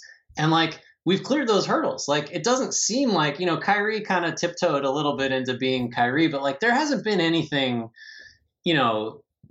just super disruptive, and their most important players look healthy. So now I'm kind of thinking like, well, if the hurdles that I thought were going to trip them, if they cleared them, like, shit, let's go. Like the talent's there. Like what's in the way? Turns out it's defense and rebounding, but maybe I'm just, I don't know. Suddenly I feel like way more optimistic than I should have been just because the way I thought it would go bad didn't happen. That's fair. If Kevin Durant and Kyrie are going to play this well, championship is the ceiling in Brooklyn. I want to make that clear. Yeah. It just feels like if you need to beat the Lakers or the Clippers or even the Bucks, I mean, shit, even the Pacers at this point, like they feel like they're one player short and not the James Harden type player. I don't think it needs to be a star, but it needs to be just like another defensive body. Like the player Taurean Prince looks like he could be. That's exactly what I was going to say. If they just imported someone who looked exactly like Taurean Prince and had like the build and the mobility but actually like played like that person looks, then yep, they'd be the title favorites probably. Are we out of trash or truth or trashes? I think we each have 2 more left from what I'm looking at. You had something on the Pelicans. Yeah, truth or trash. The Pelicans. Before I want to make sure I get this right because I think they gave up too many points tonight. They're 5th defensively right now. Truth or trash. The Pelicans are a top 5 defense. Whoa. I'm going to say trash. Top 5 seems high. Like, if you gave me some wiggle room of, like, top 12, I might buy it. Top 10. Let's go top 10. Why is that still so hard? Don't you trust Stan Van? I mean, I'll say truth just because all his teams tend to play above their head, and the Steven Adams on-off stuff with them is just absolutely wild at this point. Bledsoe's a really good regular season player. Ingram's been defending better. Lonzo Ball is a very good, maybe not necessarily one-on-one, but he's a good team defender. So I'll say truth. I think it's truth too, and I think the problem is it comes at the expense of like what made New Orleans theoretically interesting last year. They played with a lot of pace. They have the personnel. I mean, that's what the Adams move at the time made no sense because it's like we're slowing it down now because Adams is not an up-tempo player. No.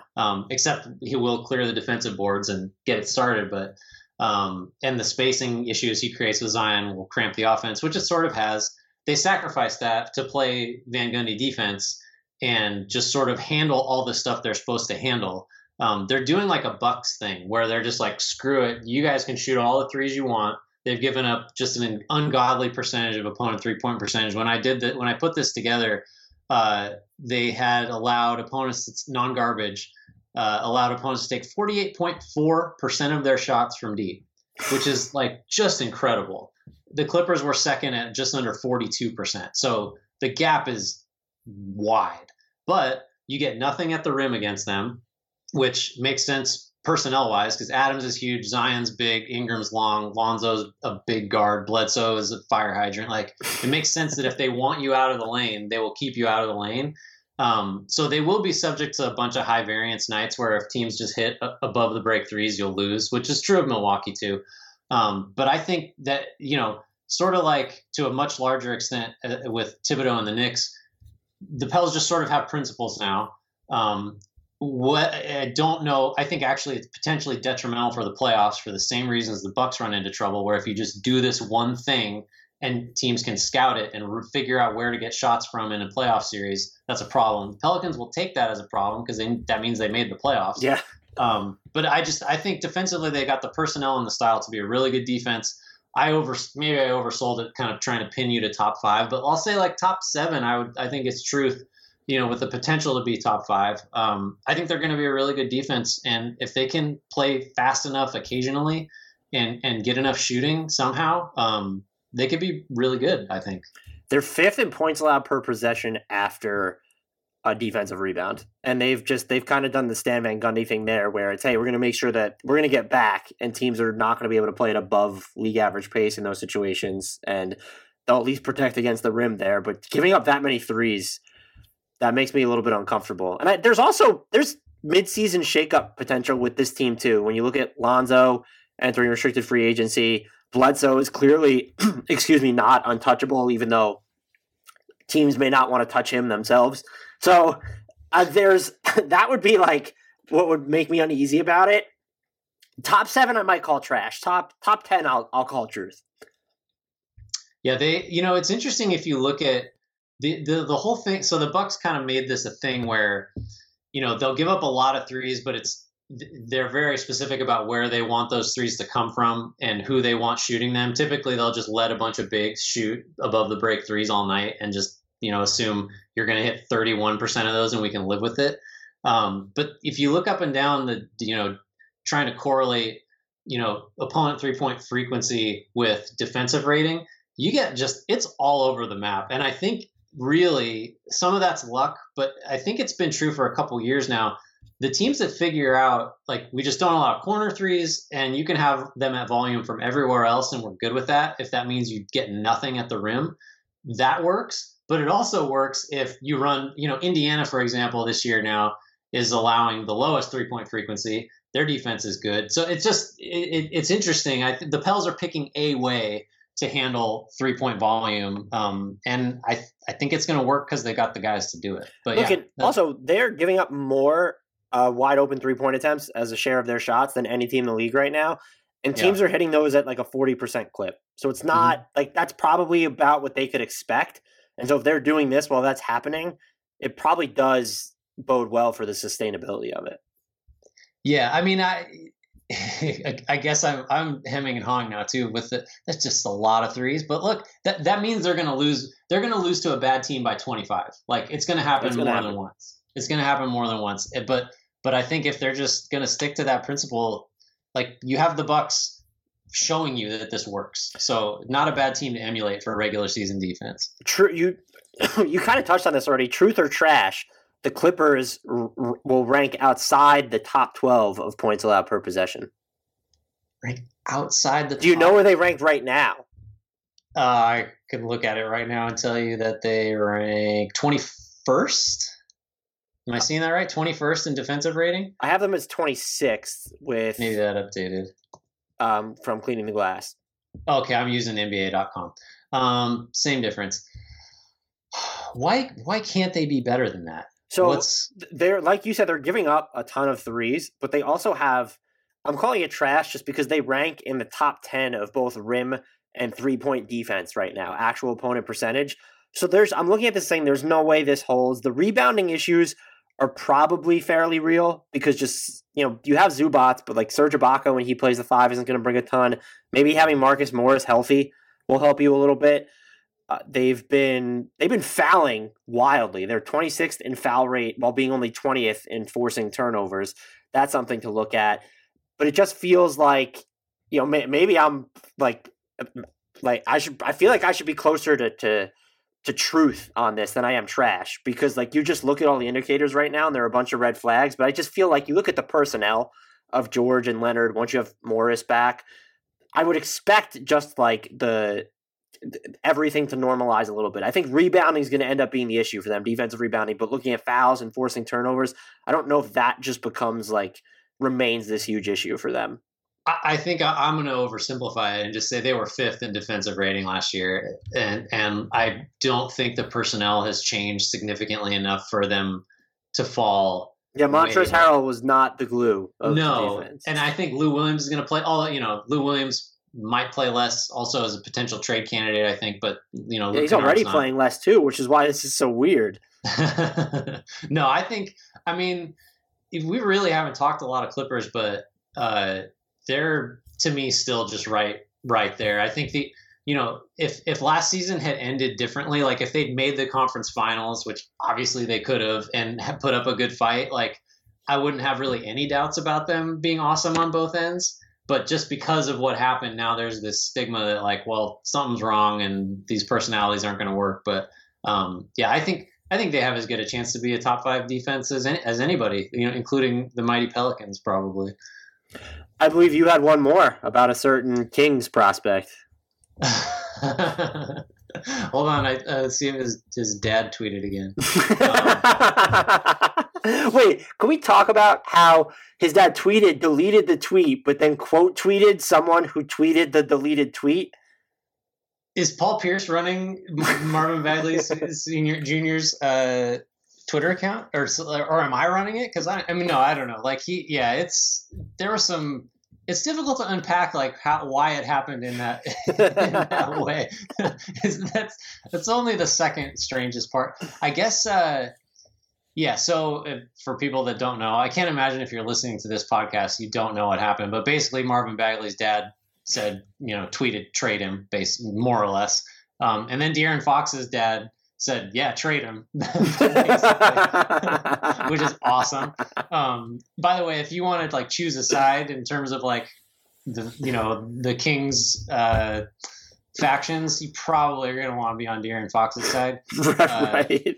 No, truth or trash, Marvin Bagley's got to go.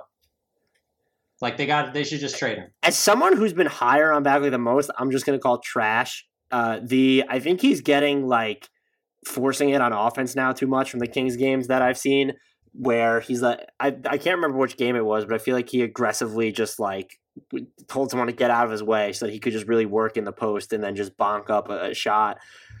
It's getting to the point where it's tough to really believe in him. The numbers are not great, but I still just look at the way he ended his rookie season, and there was just such flow offensively. He was hitting shots from the perimeter off the catch. I just feel like that player is still in. I don't know why that player would be gone, to be honest. There's not anyone here in Sacramento that's monopolized touches relative to that season. You have Harrison Barnes is still relatively low lift there. You still have De'Aaron Fox.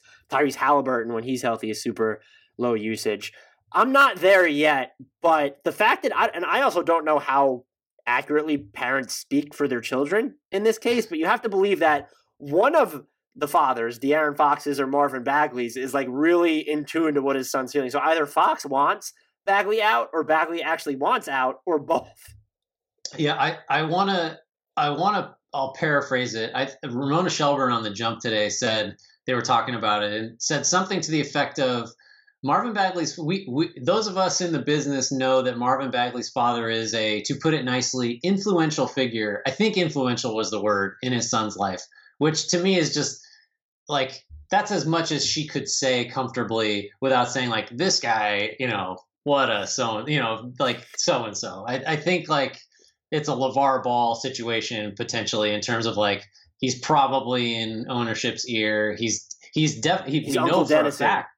He did this when Dave Yeager was the coach. He's questioned Yeager and was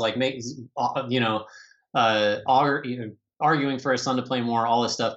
The thing for me is, even if none of this had happened, even if there wasn't now this, to me it's a significant issue, because I do think that if Fox's dad is saying, yeah, trade him, to me that is at least some evidence that the guys on the team that matter are kind of yeah, we're not in on him, because I don't feel that would, maybe that's reading too much into it, but throw all that out.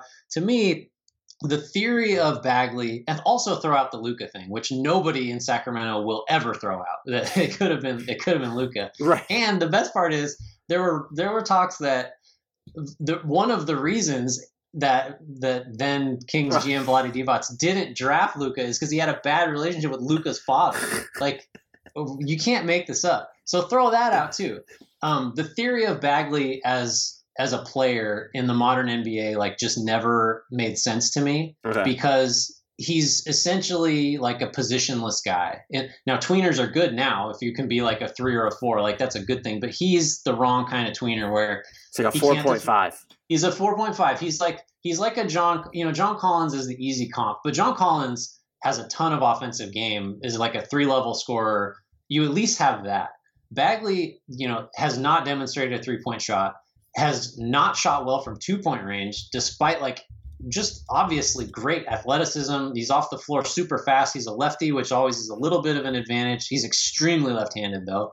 And defensively can't defend the rim and might even be worse trying to guard mobile 4s. Can't guard there's no way he guards below a 4 on the perimeter. Can't do it. So I just, the theory of him, like his best case outcome, I don't know what it ever was, like on a good team, Amari Stoudemire or something, like, which would have been incredible. He's never touching that. But that type of player where it's like super athletic, he can be a dive guy. You'll live with the defensive, negatives. He's not even that. And he hasn't been healthy. And now you got all this other stuff that I just said we'd ignore. So, there's always ways to repair situations, and like Luke Walton getting fired could be one of those. Yeah. Considering that he and Buddy Hield had their issues and those which have tamped down, but I think it's truth. I think he's got to go. I think there is talent there, as you say. Like, there's a chance that just get him somewhere where he can play, where there's a fresh start, all the cliches, and maybe it looks better. But I just don't see a way out. Where do you put him? He's making $9 million this year and $11 million, basically. I think, what is it, $11.3 million next year. And I'm just like, what's the team that's taking a chance on Marvin Bagley right now? Oh, OKC. Just let's stockpile young guys and see what happens. Like, it would have to be that. I thought Chicago, if they don't want to pay Markkanen, like, is maybe Bagley in something small for Markkanen, maybe. I think Markkanen's way better. He's way better, but it's like he's probably going to cost you Joe Harris or Marcus Morris money if he keeps playing like this. 4 years and $70 million or something like that. Do you want to give that to him? No. I just don't know what team you like. Those are OKC's a good one. I just can't think of another team that's going to be like, yeah, we'll take a flyer on Marvin Bagley and we'll give you something in return. Like, you could send him in the Knicks cap space, but like, are you salary dumping Marvin Bagley? Right. If it gets to that point, that would be crazy. But no, it would just have to be a team. Just go down to the bottom of the standings, Detroit. Like, just somewhere that, like, winning is not a realistic thing, and it's maybe not the number one priority for this year. You just give Bagley a ton of minutes and just because really he's averaged basically 25 minutes a game for all 3 years of his career. And, 13 games last year is total write-off of a season. Just see what he could do, just because then you'll know. I think there are teams that could talk themselves into him and it being worth it. And the thing is, though, like, he's not an insignificant investment because of his draft slot, as you said. Like, he's going to make some money, so he's basically like a mid-level guy in terms of salary, with the bonus of team control if you decide you want to keep him. But it's not an insignificant acquisition if you're gonna just. And you would be selling low at this super point. Low. Like, you wouldn't even have a chance to sell medium. No. But it seems clear to me that the Kings are just not gonna. Look, if they're not gonna. And this might be the point, like the part where, okay, get rid of Luke Walton and maybe some of this changes. Like, if you're not going to put, and I think this is a problem in general, but play faster. Sacramento is 8th in average possession time right now. They should be faster than that. Like, there's no reason, they should be first in pace after every single defensive rebound or just live ball turnover. And if you're not going to play like that, Bagley is probably going to be most valuable as a floor runner in those situations. So just get out and play even faster. I think that's right. I don't think Walton is like, if we're apportioning blame in all this, like, I think Walton is justified in giving Bagley the role that he's given him so far. But I do think there's a lot of evidence that suggests that Walton just isn't, like a top, whatever you want to say, a top 20. He's a bottom 10 coach. Yeah, probably. like Sacramento's 13th in transition frequency this year. That's just that's too low. De'Aaron Fox, first of all. Right. Well, and if you want to get Buddy Hield clean looks, like get him into scattered situations, and I think Ty Halliburton too, like that guy. We should talk more about him. So he's my rookie of the year pick. Did you pick him before the season as rookie of the year? Yeah, the injury's probably going to hurt him at this point, just because he won't have the volume of LaMelo, probably. But yeah, I think rookie of the year is tough for a player like him because he's not going to average 17 a game or whatever, But I think he's clearly the rookie that will have the biggest impact on winning. Like it's not close. He might already be net neutral to positive on defense. Oh no, he is, and he's really smart. He's always in the right place, and he does like my favorite thing, which is such a niche thing, but he'll not pre-plan, but he will drive with intent and specific intent of, I know I'm going to beat this guy to this side, and I'm going to draw this defender, and the second that defender takes a step towards me, the ball's out of my hands, and that defender's guy has an open shot. He has like just knows how to play. And he plays so well off others too. He had when he got injured, I think he had an effective field goal percentage north of 70 on jumpers, which probably like a 30-shot sample size, but I don't care. I wanted the Knicks to take him so bad, and they did not. Obi Toppin seems like he'll be fun. So I had a last one here that we don't need to spend too much time on, but James Harden will be traded before the March 21st trade deadline, and it will not be to one of the 6 teams that he has named as a preferred destination. Truth or trash? Truth that he'll be traded by that deadline. Trash that it will be to one of the teams he has not named.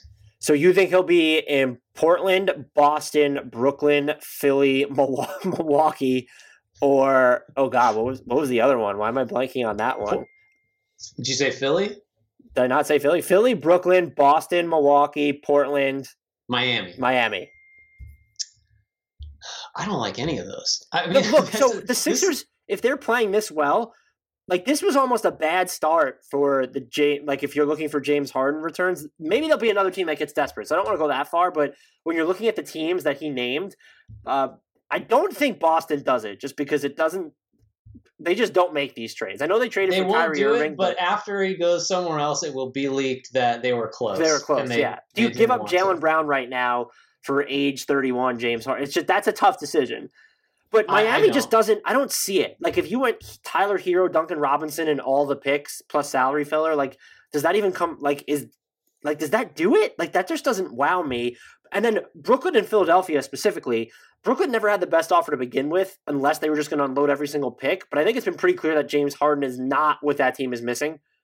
And then Philly is atop the East. And if they stay there through like 12 to 15 games, that becomes a problem. And it's not going to be Milwaukee. The fact that he named them was a farce. Like that just happened. Non-starter. Yeah. And Portland would be interesting, but McCollum, the injured Collins, Anthony Simons, Nasir Little, and then every single pick that you can, throw in there, which is weird because I think their protections on the pick that they gave up this summer in the Robert Covington trade really leak out. So they would have to like futz and fiddle with that, basically. I don't see a pathway for him to get to one of those teams. It's gotten to the point where it feels like Boston is like the cleanest destination for him, and I just don't see that happening.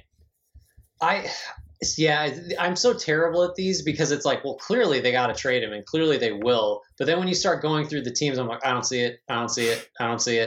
I think if I had to pick, and I'm sure this will contradict something I thought or wrote like within the last month, but also maybe something that 6 weeks ago I said we will line up with something I said 6 weeks ago because you just go back and forth on this. I feel like it's still the Nets, only because it seems clear to me that they are interested in names and they have built their sort of whole identity around let's get stars. And the Dinwiddie thing maybe opens up an avenue where you can justify like, hey, yeah, even though we just spent a whole bunch of time saying they clearly don't need more scoring, we need someone to fill this role. LeVert and other stuff, Allen, whatever, can still get you there. I don't think it would be a good fit. I don't know what the percentage chance of the Nets being the team is. It's not high, but I think it might be the highest still, because Philly was the obvious other one. And I think Philly's just going to be too good. And they're going to say, well, we just needed to see if this was going to work. Yeah, the Ben Simmons thing was always a tough, under contract basically for the next half decade, 24, all NBA type already. That's just tough.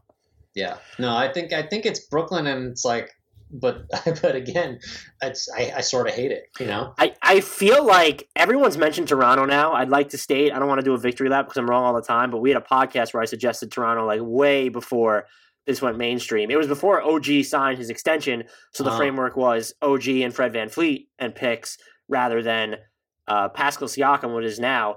If you're trying to build a trade around Pascal Siakam, the Raptors are in trouble at this point. I think if I'm the Raptors, I still might. I believe in Pascal Siakam, and I know it's tougher with the poison pill, but I still might try and go the VanVleet OG route. I'm not giving up both OG and Siakam though. It's not something I would do. And then I don't think they should, but just for what they could need and the way that they're already playing so slow, I'd like to see him in New Orleans. That'd be something that would interest me. I mean, that would really. It would completely change. It changes their timeline, and there's it reeks of we tried to speed this up with Anthony Davis too soon and haphazardly, and then it reeks of that again. But at least it's not DeMarcus Cousins; it's James Harden. It's so difficult to imagine what that team would look like, and that's not a bad one though, really, because the Pelicans do have the pieces that should be interesting. And I think, as we've said, they've got some defense to sort of, make up for Harden, depending on what they'd have to give up to do it. But yeah, I don't know. Toronto's interesting too. It makes Toronto with the 1-5 start suddenly seems way more likely than it did, 2 weeks ago. How do you sell that around Pascal Siakam? I guess maybe in NBA circles they're more level-headed than NBA Twitter, I would like to think. So hope so. Siakam probably is still oh yeah, we have a chance to get him, who's under contract for another. What is it, 4 years, 5 years, whatever it is. He is under contract for 4 years. Well, 3 years after this one. Maybe that's something. And if they're willing to attach stuff, all these picks to it, that'd make a ton of sense. I know people have mentioned Denver. If you told me that they got to keep Michael Porter Jr. or Jamal Murray in that scenario, I wouldn't hate it. But then I'm that's just so not what Denver needs right now. They need a star defensive wing if that's the route they're going to go. So that's they don't make a ton of sense. And we talked about this briefly, but the Warriors, just from an asset standpoint, feel like the only other team that could realistically field an offer and then have the incentive to get involved. Because, you could probably talk yourself into some other teams, but, was Orlando going to throw in all their picks plus Cole Anthony? And they don't even have attractive stuff after that. Moving Jonathan Isaac now, he's 1 injured, 2 just signed an extension, so there's the poison pill provision to deal with. Atlanta, no. I just wouldn't. I don't want to see James Harden and Trae Young on the same team. Just no. Oh my God, can you imagine? No. We'll talk about my turn, your turn. Just it'd be my turn, your turn at the foul line, just nonstop. That would be all of their games. So I don't think it's going to be to one of the 6 teams because I feel like there's a harder path to figure out packages there. I probably agree with you that if it's going to be one of those 6, it feels like it'll be the Nets. But I feel like because of how wide open the league is right now, where I think you look at it and you say, okay, there's the Lakers, there's the Clippers, then there's is it Philly, is it Milwaukee, and then there's everybody else. It feels like there are only 3 teams that are going to belong in that upper echelon with a whole mash of teams that could be in that second tier where you thought Denver and Dallas were going to be. Now that's also populated by, oh, yeah, the Pacers are there. Yeah, maybe the Hawks are there. Oh, the Nets are there. Oh, or the Jazz are there. The Suns are there. So it feels like there's going to be a team that talks itself into doing something wild this year. And I don't think it's going to be one of the 6. I'm betting on the field here, which normally isn't too bold. No, but it's not a bad bet. As I'm looking down the teams, the one that actually sort of would have made sense had they not already dealt for the Rockets' other disgruntled star is Washington. If they could have figured out a way to just, Beal for Harden are the principals and you just decide who's giving up more and you just go with that. That would have made weirdly a lot of sense. Just because I think if you're taking on Harden, this is why the Nuggets just feel like such a just impossible fit to me. because the Nuggets play a very specific way, and it is Nikola Jokic has the ball and passes the ball, and that's their identity. You could not introduce James Harden into that without just totally upending that whole thing. Washington doesn't have an identity. Washington wants to be relevant. Washington, it's just that's the type of team, I guess. Orlando falls into that category too, right, like you said. But man, I don't know. It's a mess. It's almost surprising to me that he hasn't been traded yet. But that's because, we just said, you can't find any place. Well, it's also, this is very clearly they're waiting to see if Philly puts Ben Simmons on the table, because that trounces anything else that you could get. It seems pretty clear you can't do better than that, based on what we just said. And so unless Philly has just outright actually told you no, they're like, you're probably just waiting, like, to see if they implode. But if you get to a point where they're, hey, it's February 1 and they're still atop the East, that's probably where things would get super interesting. And look, he keeps adding teams to his list. He's up to 6. I mean, he only had 2 originally. Yeah, it's exponential growth. Eventually, he'll just be like, I don't know, man, anywhere. Just, it doesn't matter. G League's in play now too. Yeah, send me to the G League bubble. That's definitely something that I would want. Grant, this was great and super long, as per mostly usual for us. If you guys are not following Grant on Twitter, please remedy that post haste at GT_Hughes. He covers the NBA spectacularly for Bleacher Report. So again, at GT_Hughes. Grant, thank you so much again for hopping on and giving me so much of your time. And you know full well by now that you'll be getting a text message sooner or later to come back. Always looking forward to it.